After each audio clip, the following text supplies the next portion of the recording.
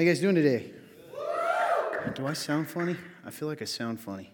So guys, welcome to The Remnant. My name's Todd. I'm the pastor here. If it is your first time, we're in the middle of a series. It's a bunch of messages connected, in this case loosely, connected by the fact that they're each individual stories. And you're like, oh man, here I am in the fourth. I've missed it all. It's unconnected. I mean, they're connected loosely because they're stories, but you can hop in and out and still get something out of it. And we call it the stories because we're kind of starting at the beginning of the Bible and we're working our way through, not every story, but the story of individuals in it, because there's a lot to learn from that. And God has a purpose for them being in here. And here's the most important thing for me to tell you, is that even though I call it the stories, they're not just stories, right? I've said this every week. They're not fables. These aren't myths, right? You need to approach this not like you're going, this is a nice Aesop's fable to teach me something. That's not the case. This is historical fact, things that happened, and because of that, they become even crazier. The other thing I would encourage you to think about is this, that these were real people.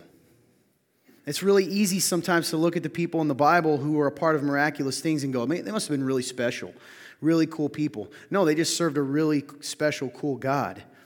And you matter just as much as they do.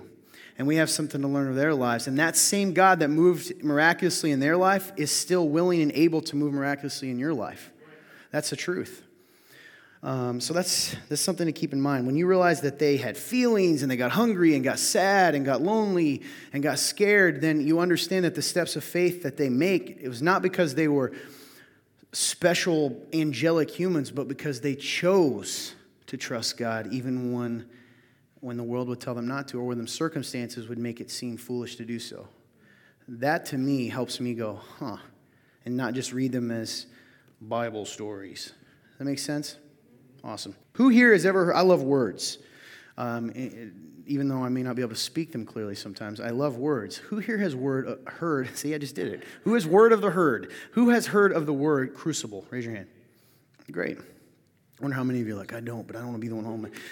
What is a crucible? This is one of the few times you can speak up, and I'm not going to look at you shamefully. What is it? What's a crucible? Yeah. Isn't it when you go into some kind of trial? Yeah, that is one of the meanings of it. He's absolutely right. It can be a trial. There's actually a chemistry person. You know, do you guys use crucibles? You do. She's like, no, what is it? I'll tell you. I called her out. Look, I'll put this description up for you on the screen.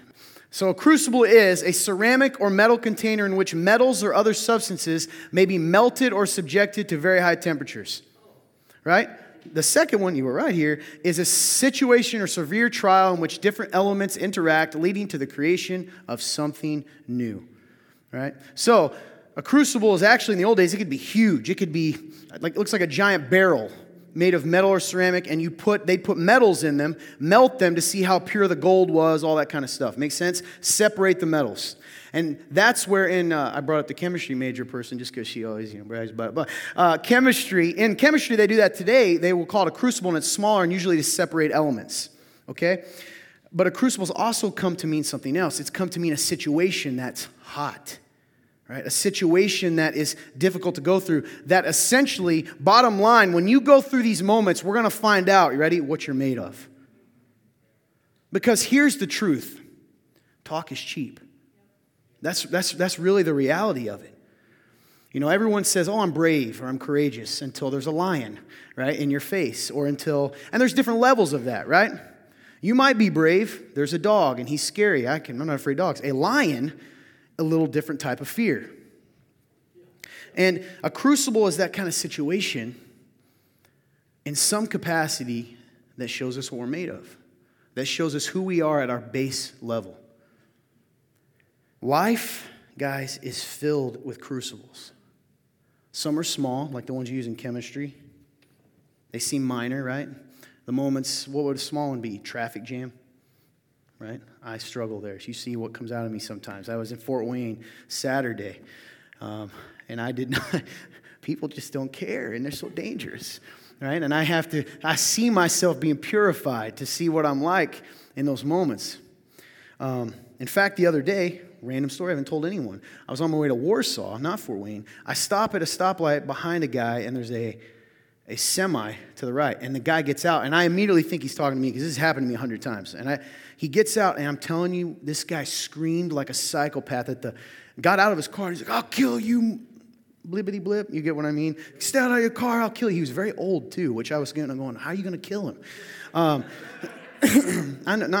He just didn't seem like the type that could physically kill someone. So this went on for like 10 minutes. I'm like, I'm not going to be able to go. It wasn't really 10 minutes. But in that moment, we saw that guy's base level, right, is bleepity bleep. But then there's other situations in life, right? Health situations. That's a crucible. That we're blessed if we never have to go through one of those. Other crucibles can show up in our relationships. They can show up in situations that seem overwhelming, out of control.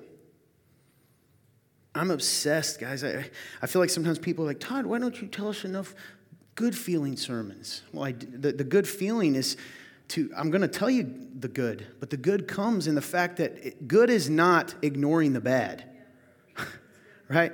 Good is understanding that in the midst of the bad and tough times of life, which exist, that there has to be a purpose, that there's a good in it. And so a lot of times, I talk about things here, and those of you that come long term, I guess I'm talking to you. The rest of you, it's your first time, so you won't know. But I want to challenge you. This is going to sound cold, but if you say that you follow Jesus, okay, but you get upset and angry when you're challenged, when you're faced with the smallest of crucibles, maybe a word I say, and you leave, or you come to say, maybe I don't believe this, I would rather you do that. I would rather that happen, because at least then there's an opportunity that you may come to truly know Jesus and not the example that you've created. See, some of you have already lost it because you're cool with God, but Jesus is a whole different thing. Because Jesus draws a line in the sand. God can be whatever you want it to be, right? Can be whatever you want it to be. But Jesus says, no, there's truth and there isn't. There's my way or there's not. You guys in this room today, probably every one of you, is dealing with some kind of crucible. You may not know it that way. You may not see it that way, but some kind of situation that if you're honest about yourself, it's showing you who you are. Now, a lot of times when we go through crucibles, you know what we do? We get really angry. Because it's better to be angry than to admit that I'm jealous or I'm envious or I'm spoiled or I'm spiteful or I'm mean or I'm aggressive. So you'll just be angry because it's their fault, they being whatever caused your situation. And sometimes that's true. Sometimes it's other people, right, that put us in the fire. But the bottom line is, even if they put us in the fire, they're not the one that's making us reveal what we are. Do you see what I mean? If I take a bottle of water and I kick it over, it's your bottle. You have a drinking bottle and I kick it over. It's my fault I kicked it over, but what spills out, you put in. What's in there? I've realized the last month and a half for myself, I've had to deal with who I am. I've had to wrestle with, do I believe what I say I believe? I deal with the same temptations as you. Those of you that know me well clearly know that. Those of you who don't, let me ruin any illusion you have. I'm not a great person. I want to be. And I serve a great God. But I have to deal with the same questions. Do I really believe this? Am I just saying it to you because I'm supposed to? Do I only believe it on a Sunday? Everybody's like, what happened on Monday? What happens on Tuesday? What happens on Thursday? What happens on Saturday? And I want you guys to consider that. What are the crucibles in your life, right? I mean, it could be anything. It could be your job. It could be money.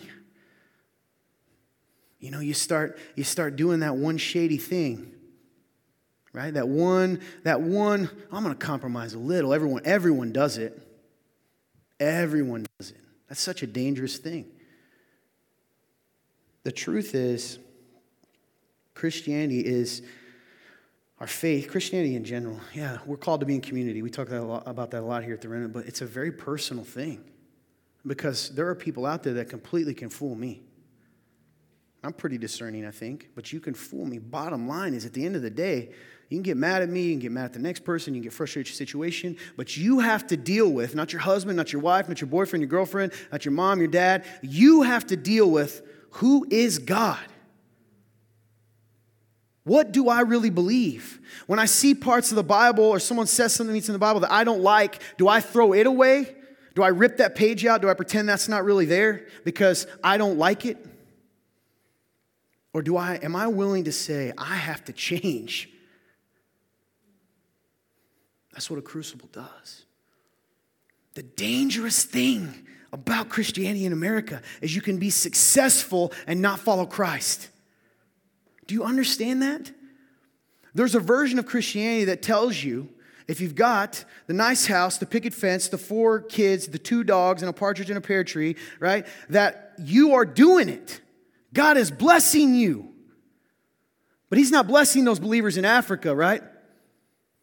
He's not blessing the believers in China who are struggling with a page of the Bible. No, He's blessing you because your buddy told you that, who also happens to live in a big house with a white picket fence and has 4 kids and 2 dogs and a partridge in a pear tree. Funny that you each say you're doing it. And anybody that disagrees, right? How dare they? How dare they make me uncomfortable? How dare they make me deal with who I am? That's the truth. The truth is the truth. Capital T. But in America, there's a version of Christianity that sometimes has very little to do with truth. It has to do with how you feel. How does the God of Todd feel on the subject? And if I say that's what Jesus meant, then certainly that's what He meant. Man, that's scary. That's scary. You know, I've said this before. I've been in ministry now for a while. It's crazy to think about because if you are new, I didn't grow up in church. I'm not. I'm not, and I mean not typical in the good way either. I'm not the good typical. But one of the things that I've tried to put together, what I've understood is out of all the years I've done ministry now, I get the most flack, not from all of the terrible qualities I have, because I just told you I have a bunch of them. It's when I tell people the truth. You know when people leave the church? I'm telling you right now, I cannot think of one time. I mean, there are people that have left in a good way, right? They have to move. You're having a good time. But people that leave a church, every time it has to do with they, when presented with truth, get angry and leave. Isn't that insanity? I'm literally sitting here saying, like, I have all of these horrible, these traits that, like, if you said, Todd, you're a jerk and I'm leaving, that makes sense. But no, it's because I'm telling the truth that I didn't even create that makes you upset to leave. That's a crucible. If you can't even handle the truth being spoken to, then you certainly are not going to live the truth when put in the heat of life. Because here's the thing, you're not going to be comfortable in Christianity. There's something in this book that makes all of us uncomfortable. Now, you may be more comfortable with certain parts than me, and I may be more comfortable with certain parts than you, but the bottom line is, it's always going to involve what? Crucifying your flesh. What Jesus is saying is you're going to have to kill those parts of you that you don't want to give up. Well, I'm really good at giving money. Yeah, but I'm not really good at laying down my pride or forgiving or whatever else it is. Crucible. No amount of religion can withstand a crucible because eventually the base shows itself. What are you really made of? That's why it's become Christianese, but the whole idea, someone puts a gun to your head, do you believe in Jesus? Yes or no? You know what I did when I was younger when someone asked me that? I was like, I just tell them no, but in my heart I really believe it. Bottom line is, right, whether right or wrong, there's a line that I don't want to cross. Or I didn't. Maybe I still don't. I don't know. Crucible. Trial. Hard moment, trial situation. Every single day you have one. Some of them are minor, i.e. the guy cuts me off in Fort Wayne, right? Or doesn't let me out. That's the worst one. There's a giant line, and you know what they do. They pull right out, and they don't need to, and they don't look at you because they're pretend you don't exist because you're going to be like, oh man, that happened. See, clearly need more purifying in that area. Today we're going to talk about some guys that went through a crucible. Pretty famous story. Now, it comes from the book of Daniel. Daniel was a prophet, and I really encourage you to go read it. Some of the books of the prophets, it means God, people that God spoke to speak to his people, they can be kind of like, huh? You know, they are. We're going to do a series. I've been pushing it off because I know it's so intense. That's the truth. I'm human. I just told you. That's a lot of work. All right, I got to go in and explain all the symbols and all that. So Daniel's going to get his own. It's going to be multiple. I was just talking about that today. You can't do Daniel in a story. Okay, he's got a big life, but you can do parts of it. And so we're going to talk about Daniel today. And before we do, though, I got to catch you up because we're not doing the whole thing. Primarily, we're going to be in Daniel chapter 3.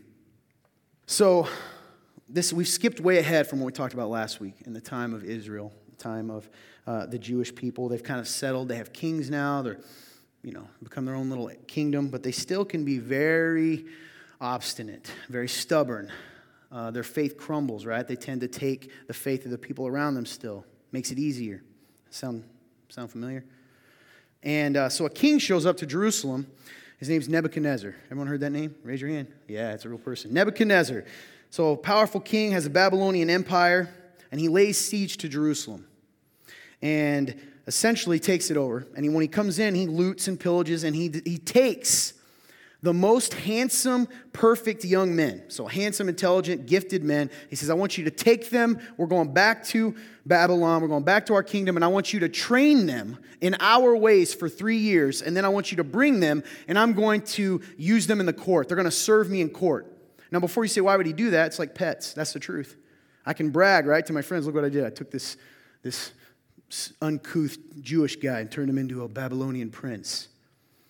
And so 4 men end up catching his eye after this 3-year period. One is Daniel. You've heard of him, right? And then the others are Hananiah, Mishael, and Azariah. Now, the king, they change their names and give them Babylonian names. Daniel becomes Belshazzar. I say that name terribly wrong.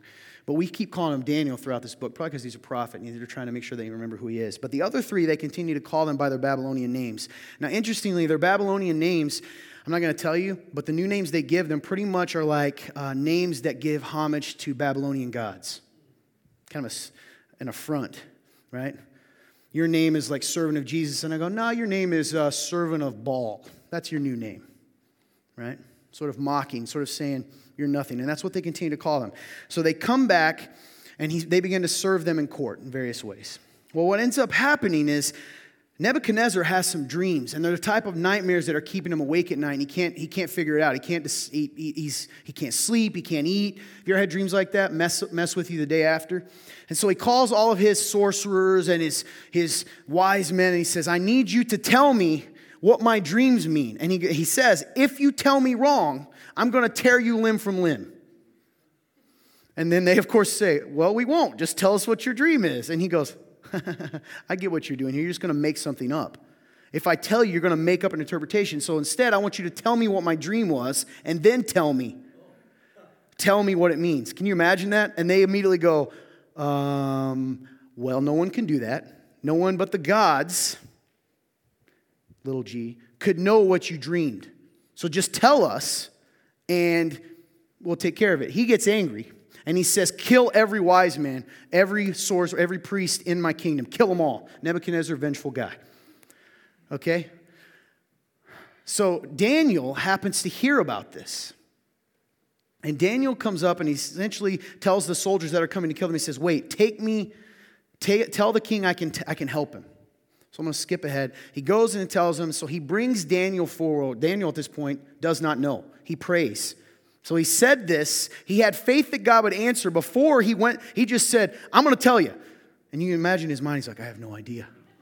God, please. So he leaves and he goes, God, I need you. Tell me what's going on. And so when he ends up showing up, the king says, tell me, or gives the same threat. I'll tear you limb from limb. And then Daniel proceeds to tell him the dream. See, I'm not going to tell you this. I hope you guys are intrigued. Go read it. It's pretty crazy. And he tells him not only what his dream means, he tells him the exact dream. Can you imagine? And Nebuchadnezzar immediately says, okay, your God is real. No one else did it. Your God is real. We're going to give you honor. And he makes him the leader of the province of Babylonia, okay? A big province. He's the leader. And so he goes, hey, buddy king, can you bring my 3 buddies with me? Shadrach, Meshach, and Abednego. That's the names I didn't tell you earlier. And he says, okay, so what happens is they stay to rule and administrate the province while Daniel, he doesn't, even though he's the ruler, he's the king's favorite, so he's in court. So they are handling the day-to-day operations. So everybody's happy, right? This is a good time. God's already shown himself. End of story. Faith. Become slaves. God, but that's not where it ends. So we're going to pick up there in a minute. I got one more thing to tell you. So then Nebuchadnezzar sometime later creates a golden statue 90 feet tall and 9 feet wide. Now we don't know exactly what the statue was of, but clearly it was either a false god. Some people say it was a statue of him. Some people say it was like an obelisk, just to stand for Babylon in general. And the king says, whenever you hear this music, I want every single person to bow down. So he brings all the leaders, all the mayors, princes, all this, and he brings them as sort of a homage, right? You're gonna swear allegiance. When they play this music, you're all gonna bow down. So they bow down. However, some of the Babylonian princes or mayors or nobles look over and they see three guys that are not. So they go, guess who it is?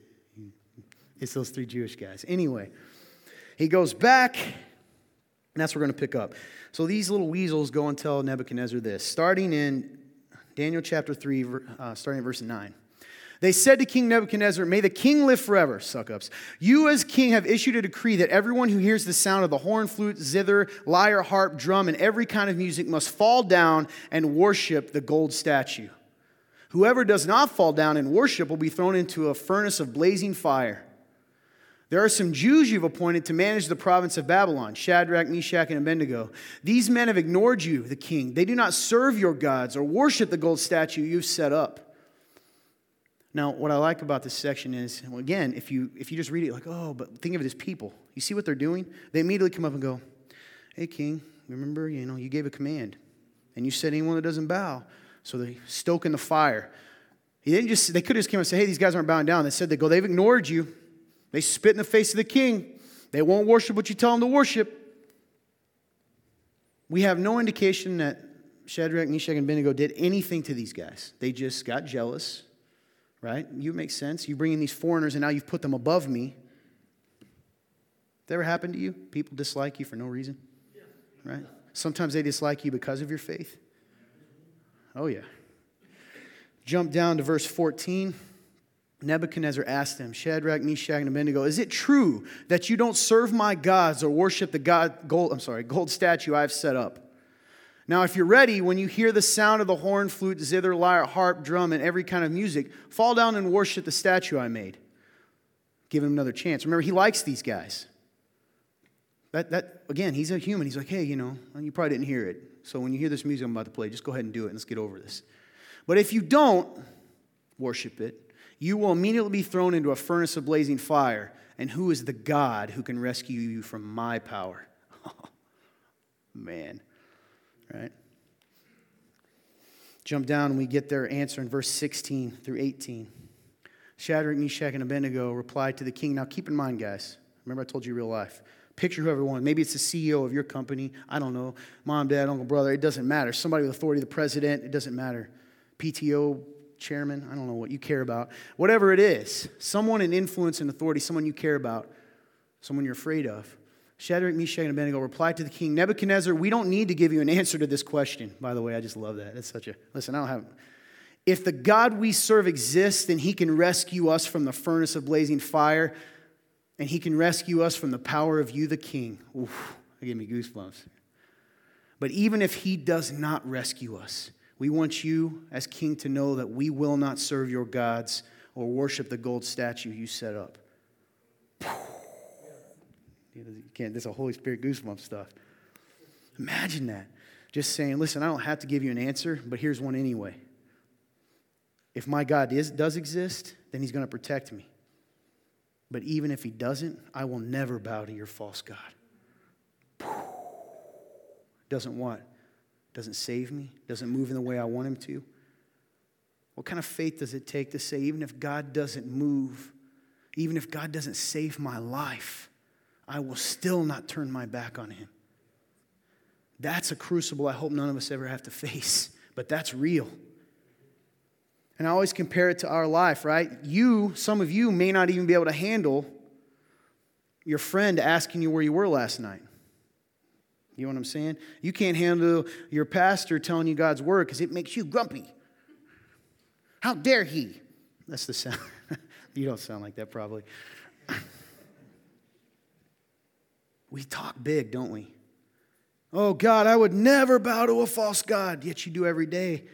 Most of the time, you know which God you bow to? Yourself. A very small God. And that's why life is never what you want it to be. Because your God has no power. Starting at verse 19. Then Nebuchadnezzar, clearly, was filled with rage. I would be too. All right, I'm going to be honest. I would be as the king. Like, who do you think you are? And the expression on his face changed towards Shadrach, Meshach, and Abednego. By the way, it points to, again, that his first comment was probably kind of love, like, these are some of my favorite people. I'm going to give you a way out. It changed. He got angry. He gave orders to heat the furnace 7 times more than was customary. 7 times hotter, 7 times bigger than normally customary for what? Cooking hot dogs? No, for killing people. All right? This is not like, oh, that's fine. He just put a couple more charcoal on the fire. No, 7 times more than is needed to kill a person. How much fire? I don't know how you can do that. I mean, you're killing them with this fire. It's just, I guess he's making a point. Right? Big fire, little fire, it's going to burn me. And then after that, he commanded some of the strongest soldiers in his army. So this is a point again, right? He goes and tells the Rock and the guy that plays the mountain on Game of Thrones, and he grabs them and drags them up to this giant pot. Up to tie up Shadrach, Meshach, and Abednego and throw them into the furnace of blazing fire. He's angry. There's no way out. So they do tie him up, and verse 22 tells us what happens. Since the king's command was so urgent, I mean, this must have happened immediately. Grab him, take him. And the furnace is extremely hot. The raging flames killed those men who carried Shadrach, Meshach, and Abednego up. It was so hot that when they got to the lip, they died. Passed out, fell in, burned. We don't know, right? Probably smoke, who knows? Whatever it was, they died just throwing them in. And so they're sitting there burning. The king's standing over them or sitting on his throne looking down into the fire, waiting to hear screams, and he hears nothing. And not only does he not hear anything, they're just standing there in the fire. This has really happened. Put yourself there. And then this happens. Verse 24, then King Nebuchadnezzar jumped up in alarm. He said to his advisors, as any of us would, where's the yelling? Didn't we throw 3 men bound into the fire? Oh, this is so good, guys, I'm telling you. You ever remember this song, Another in the Fire? This is where it comes from. We know 3 men bound in the fire. Yes, of course, your majesty, they replied to the king. He exclaimed, look, I see 4 men, not tied, walking around in the fire unharmed, and the 4th looks like a son of the gods. Son of God, some translation. So you're probably, what does that mean, right? A lot of people think it's an angel. I think the wording implies that it was Jesus. Amen. It was Jesus, pre-incarnate Jesus. That's what it's called, right? When he showed up throughout the Old Testament. They differentiated at times, right? You had the angel of the Lord. You've heard of that. Nebuchadnezzar looks down in the fire, sees the 3 men, and then sees a man who somehow stands out enough in the midst of the fire that he says, this is a God. You're not getting these? Because I am. Ooh, and I knew what was coming. Picture that. The ropes burned off, but they were unharmed. And there's another man in the fire. I don't know what he was doing. Maybe holding his arms around them. I don't know. So he sees them, and the next verse tells us what he does in response. Nebuchadnezzar then approached the door of the furnace of blazing fire and called, Shadrach, Meshach, and Abednego, your servants of the Most High God. Come out. So Shadrach, Meshach, and Abednego came out of the fire. One instance of seeing the living God, of seeing Jesus Christ. And it was enough for him to go, the Most High God. When they were pulled out, verse 27, 28, when the satraps, prefects, governors, and the king's advisors gathered around, all the important folk, they saw the fire had no effect on the body of these men. Not a hair of their head was singed. Their robes were unaffected. And there was no smell of fire on them. It's just a cool story, huh? No, this is history. This happened.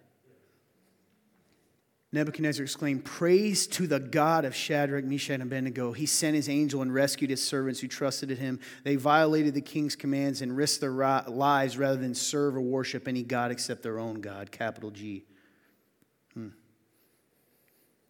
Verses 29, the last sentence. For there is no other God who is able to deliver like this. Then the king rewarded Shadrach, Meshach, and Abednego in the province of Babylon.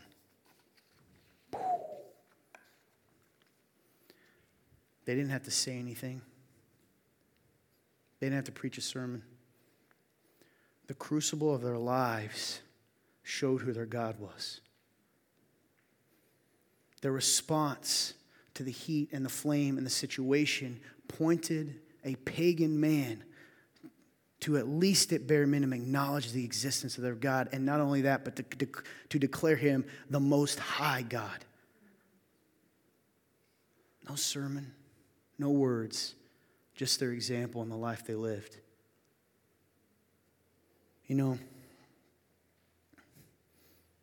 I want you to put yourself in that moment of Shadrach, Meshach, and Abednego.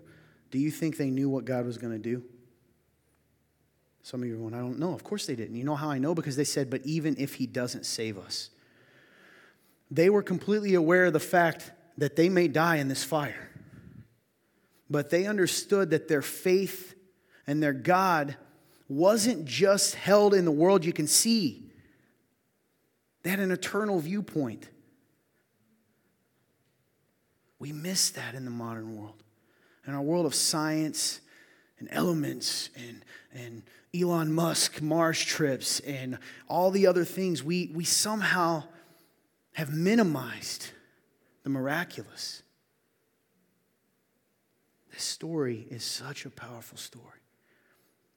I am blown away by the fact that everybody knows him. I didn't grow up in the church, but I remember the name Shadrach, Meshach, and Abednego. I think there was a song. Is there a song? That's what I thought. You Christian folks who grew up in the church, was there some kind of little song? Yeah, people are saying there are. You guys had songs for everything. And it's good, though. And I'm glad to be a part of the club, by the way, now. And they didn't preach anything. And yet, we know the state of their faith by the way they live their life in the hottest moment of their life. One chapter told us everything we need to know about these three men. One moment. How long did that take? 10 minutes? 20 minutes? 30 minutes? An hour? We don't know how long he left him in there. I'm sure he left him in long enough to be like, make sure it's not a fluke. Let's say it was an hour. In 1 hour, we see the state of their faith. And they pointed the most powerful man in the world toward God. I don't know. Sometimes, you know how I always say, I get mad at the Christians because I remember not being a Christian, and I'd be like, gosh darn it, all the things we do sometimes to non-Christians by our faith. But sometimes if you're in the room and you're not a Christian or you're a named Christian, I get mad at you too because you're not slowing your mind down long enough to make a decision based on reality. This isn't about me, and it's not about this church, and it's not about the guy on TV that smiles. This is about what you believe about life, faith, and God. Do yourself a favor. You're already here. Think about this. So I have a list in God. Who is he, and who are you to him? So I have a list. I know people like lists. So today, I really had a struggle with the name of this list. I was just going to do, what do we learn from this story? But it seemed kind of lame compared to the title of Crucible. So what to remember about our crucibles? It's not much better. It's like a child book. How to go to the bathroom. Anyway, what to remember about our crucibles? This is true, though. Number one, everyone worships something. What are you worshiping? Hey, do you know that? You worship something? Most of you worship yourself. I shouldn't say that. Most of the time, we are struggled and tempted most with worshiping ourselves. Who determines right and wrong? If it's not the Bible, it's not God, it's not some outside source, and it's you, then you have set yourself up above all other forms. All other authority, you are the one who determines right and wrong. And don't you see the danger in that? I'm an atheist. No, you're not. You worship something. What do you worship? Sometimes believers, and what I mean by this, you may be a believer and you're a Christian, but your life doesn't worship God, it worships something else. It might be money, and it might be status, and it might be alcohol, and it might be drugs, and it might be, it could be anything. Sex, power, family. Did you know you can worship things that are good in of themselves, but when you set them on the throne, they become idols? You know, that's an idol that some of you just won't let go, will you? Don't you talk about my family, Todd. Take it up with God. I get so tired of talking about some of that with some of you. Like, you get mad at me because of what the Bible says. I didn't write it. Everyone worships something. What are you worshiping? In the moment of your crucible, the moment that you're going through the struggle, the time, you're going to find out who or what you worship.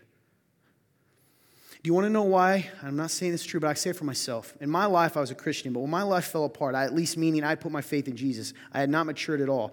When I hit a trial in my life, guys, you know what I found out? My idols broke apart and I felt like killing myself because the reason was I had built my life around the worship of a false god. It was just myself. And every false idol that I worshiped, God tore down, whether it was football or my girlfriend or status or my job. At some point or another, the reason Jesus says build your life on solid ground is because it does not matter how skilled you are, how good it is, it can be taken away. And that's why so many people spiral, guys. If you're in this room and you know that's you spiral, I want to do right, and then you fall apart. The reason you're doing it is because you're constantly basing your entire life over something that isn't stable. Sometimes your marriages struggle because you've put the weight of being God on the happiness of your spouse. You judge life based on how pleased they are with you. Number one, remember what you're worshiping. Think about that. And I don't know the answer for you. Number two, every trial is filled with choices to bow or stand. Remember I told you every day, these little things? This has really helped me process life. Every time I'm driving down the road and that guy does the jerky thing, my response is a choice to bow to myself, to my desires, to my flesh, to compromise my faith, or to stand firm in my faith. Every moment. What I've learned about small town Indiana, okay, grew up here, but I'm going to pick the one you want to know the number, this is so ridiculous, you're not going to believe this. Number one thing I get flack for. Community. Church. I don't want to go to church when I don't want to go, and God doesn't want that either. I'm serious. And then you start making all these excuses up, and then people get mad at me about it. I'll be like, hey, I haven't seen you in church in a while. I missed 6 weeks, Todd. What's the big deal? I don't know. You could have been dead. Right? That's a small thing, but it's a moment. I didn't make that up. Do not neglect to meet together, as is the habit of some. It's in the Bible. He's talking to other Christians. You ready for the compromise? Your mind immediately thought of 10 things of why it's okay. It doesn't mean God doesn't love you when you miss church, but the reason I push that one is because it's the one that makes you the most uncomfortable. Push. I'm going to keep poking it. All right? I'm going to poke it until something happens. You either punch me and leave. Please don't punch me because I'm going to fight back. It's going to be ugly. I'll lose my job. Poke it, right? And either you deal with it or you walk away, and that's okay to me. Because eventually my hope is that pride gets broken down and you realize it's not about me or you. It's about what you say you believe. He who is faithful in the small things, right? That's a pretty small thing in the big scope of it. I have people that want to lead ministries all the time. I want to lead a ministry. You don't come to church 40% of the time. That's being a leader. Well, I don't feel like it today. Okay? I don't feel like it many times. Truthfully. I just picked that one because it always makes people mad, and I figure why not. But you have other ones too, right? Other choices. People in school. I want to talk to you too sometimes. I was in high school. I lived that life. You know what's really sad to me? It tells you how powerful my God was. When I was in high school, I loved football so much that I never had sex. Isn't that crazy? I was not a Christian, grew up in a Christian home, but I loved football enough that God, I would not have sex because I didn't want my God to be displeased, meaning I didn't want to lose a scholarship or something because I had a kid. That's the God-honest truth. No pun intended. Think about that. I only ended up having sex after becoming a believer. How sad is that? Well, how is that possible, Todd? Because I still hadn't shifted my worship from my other idol, right? Football is very tangible. You will not get a scholarship probably if you have a kid. I even had a sign. This is so, I don't know if this is vulgar or funny, but I had a sign on the back of my door in my room that when I have my girlfriend in my room and she's kissing up on me, I could see it. Work is the price you must pay for success. You can accomplish almost anything if you're willing to pay the price. To me, the price was don't do anything more and make out with her. I'm serious. So she'd be kissing up. He's like, what's wrong? I'm like, nothing. And I'm reading that sign that's reminding me, right, of football. That's ridiculous, but true. But yet I don't let the Word of God change my life sometimes. Number 3. Ooh, I better speed up. Culture often opposes Jesus. And I put in parentheses, guess who said this? The servant is not greater than the master. If they hated me, they will hate you. That was Jesus. What do I mean by that? You know, guys, if you're trying to please culture and God, even it doesn't matter if it's work, family sometimes, America, if you try to please both, there will come a time when there is a division, you have to choose who to please. Who will you please? And then we want to find a way, and by the way, I'm not making fun of you, that's human. Nobody wants to be hated. Nobody wants negative consequences, but you can't run from them. There will be a time when choosing to follow Jesus and meaning it is going to upset someone. Even the term Jesus upsets people. I can say God all day long, and everybody's like, cool, because that version of who that is, you've created. Jesus is very defined. I am the way and the truth and the life. No one comes to the Father except through me. Ooh, I don't like that. Culture often opposes Jesus. So in this case, right, everything was cool. They loved Shadrach, Meshach, and Abednego. It was all great. I loved you until the moment when you decided to let your faith trump my desire. What made me comfortable, the God I told you to worship. Success. That's a big one in America. I'm with you. I want to be successful. By the way, there's nothing wrong with being successful. I'm all about it. If you know me personally, grind, make it happen. But not at the cost of your faith, not at the cost of your testimony. What does it profit a man to gain the whole world but lose his soul? That's a powerful statement. They hated Jesus. They loved him. This has always stuck with me.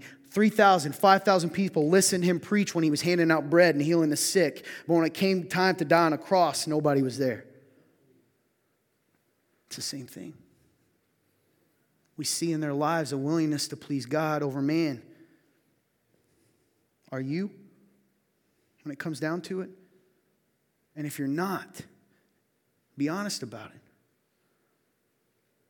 About it. That's like from New York or the Bronx. Hey, over here, about it over here. Number 4. Number 4. Faith is found in the, but even if he does not. Oh man, that statement made me cry when I read it, even to prepare for this. My God can rescue me, but even if he does not, I will not bow down. Wow, I could cry right now. That's the crucible. Sometimes we think that we're standing firm because we hold out hope that faith is that God's going to do what I expect him to do. Here's the promise that you have. I will work out all things for the good of those who believe according to my purposes. And if he is good and he is faithful and he is just, and he says, I will never let go of you and I love you with an unending love, then we know that end result, even though we can't see it, and I don't pretend to, I'll never be the one that tells you God intended for this child to have cancer. I don't know. That's sin and brokenness. But what I will tell you is that I have faith that my God loves that child and loves everyone else involved, and that he has their good in mind. And then in the midst of the brokenness and pain of this world, he still makes beautiful things. I don't know how he does it, but he does. What do you do in your crucible? Do you have the faith to say, but even if he does not? Or is your faith dependent on the response? Or is your faith dependent on the answer he gives you or him answering? Because real faith is saying he will answer. It's not meaning he's going to do exactly what you want him to do. That's where we trust his goodness, right?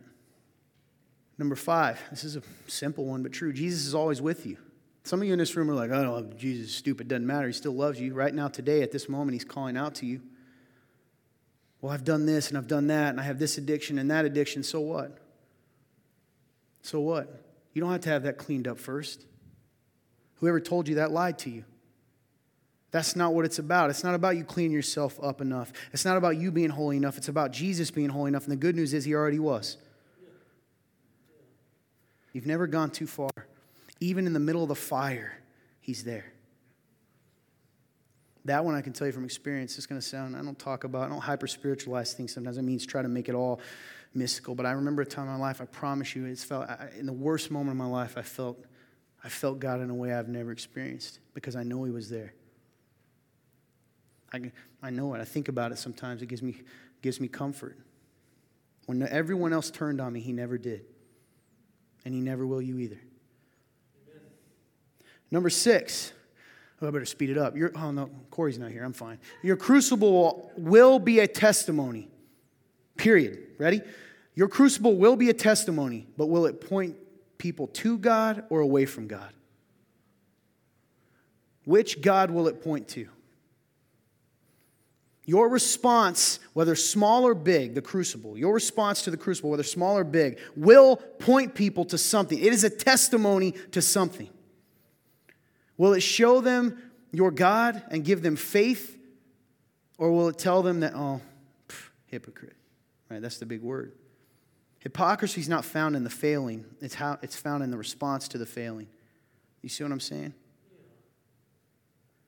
That's crazy to me, man, to think that, I have family members.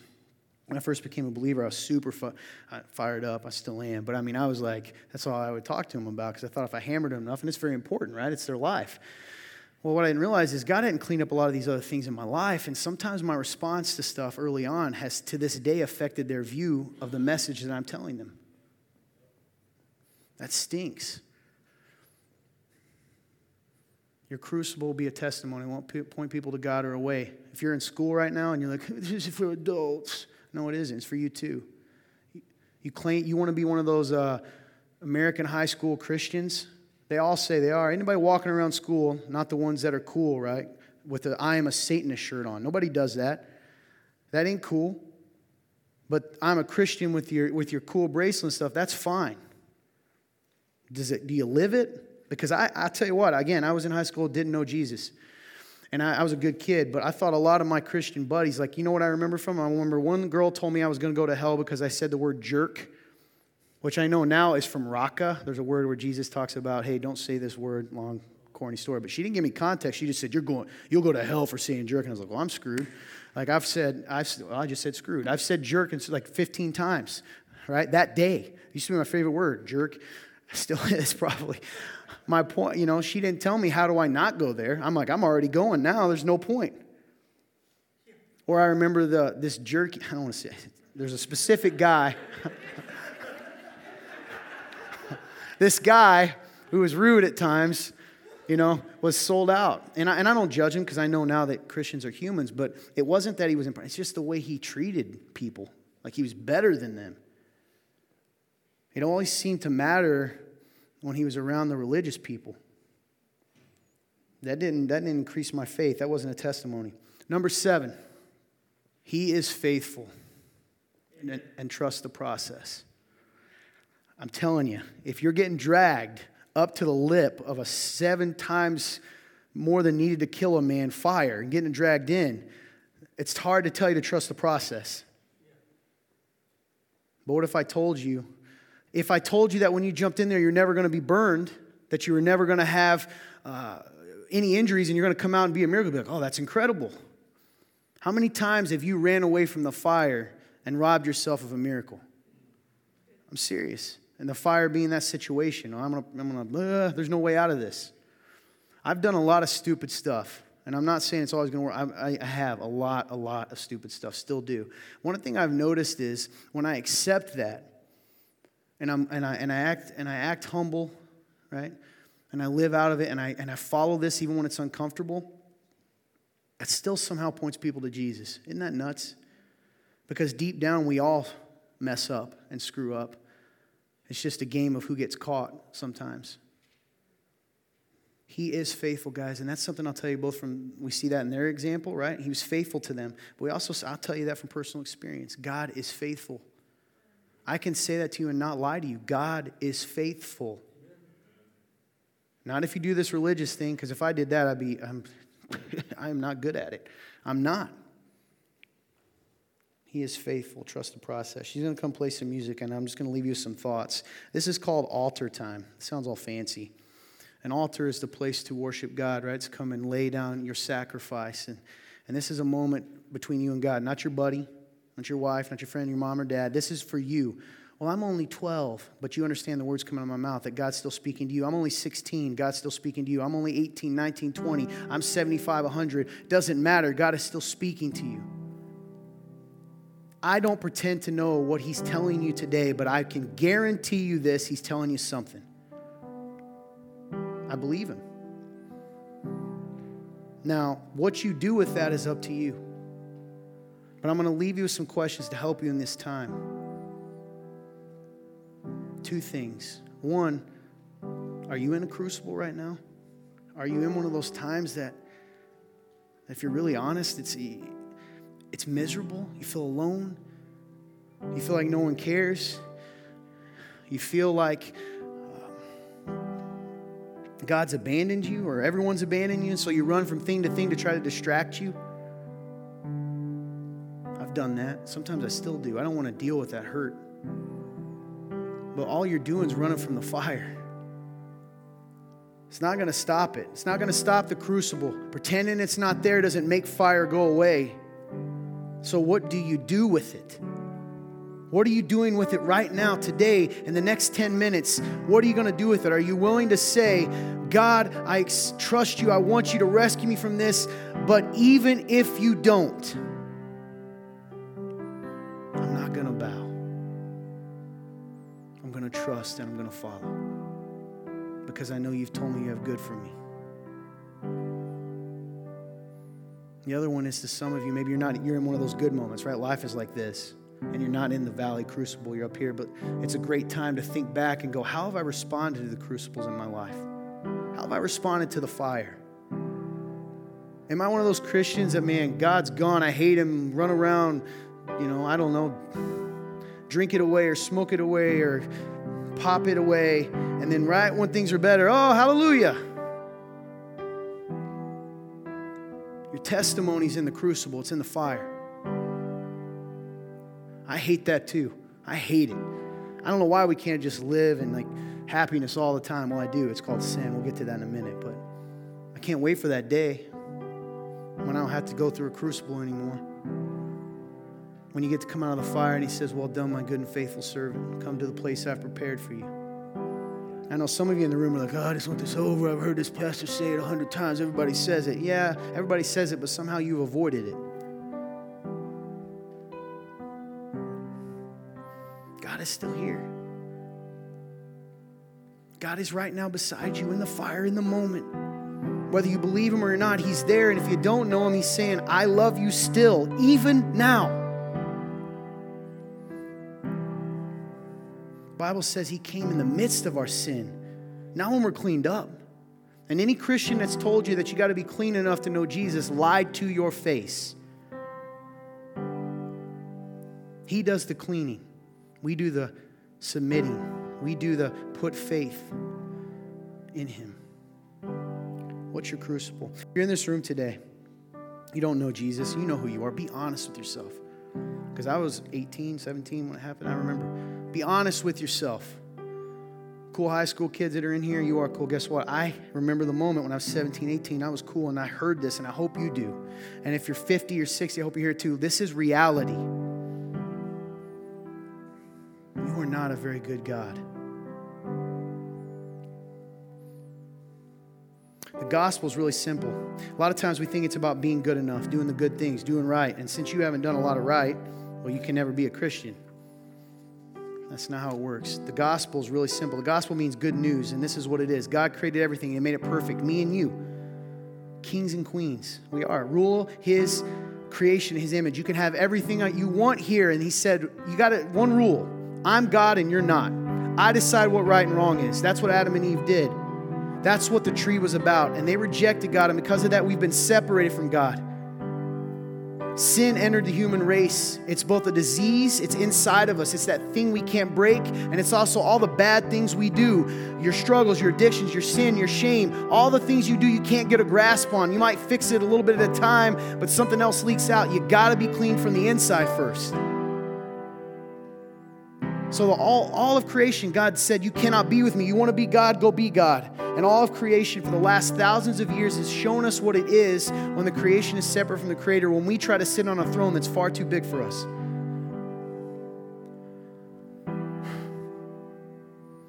And He tried to show us you can't religion it away. Here's 10 things. Do these.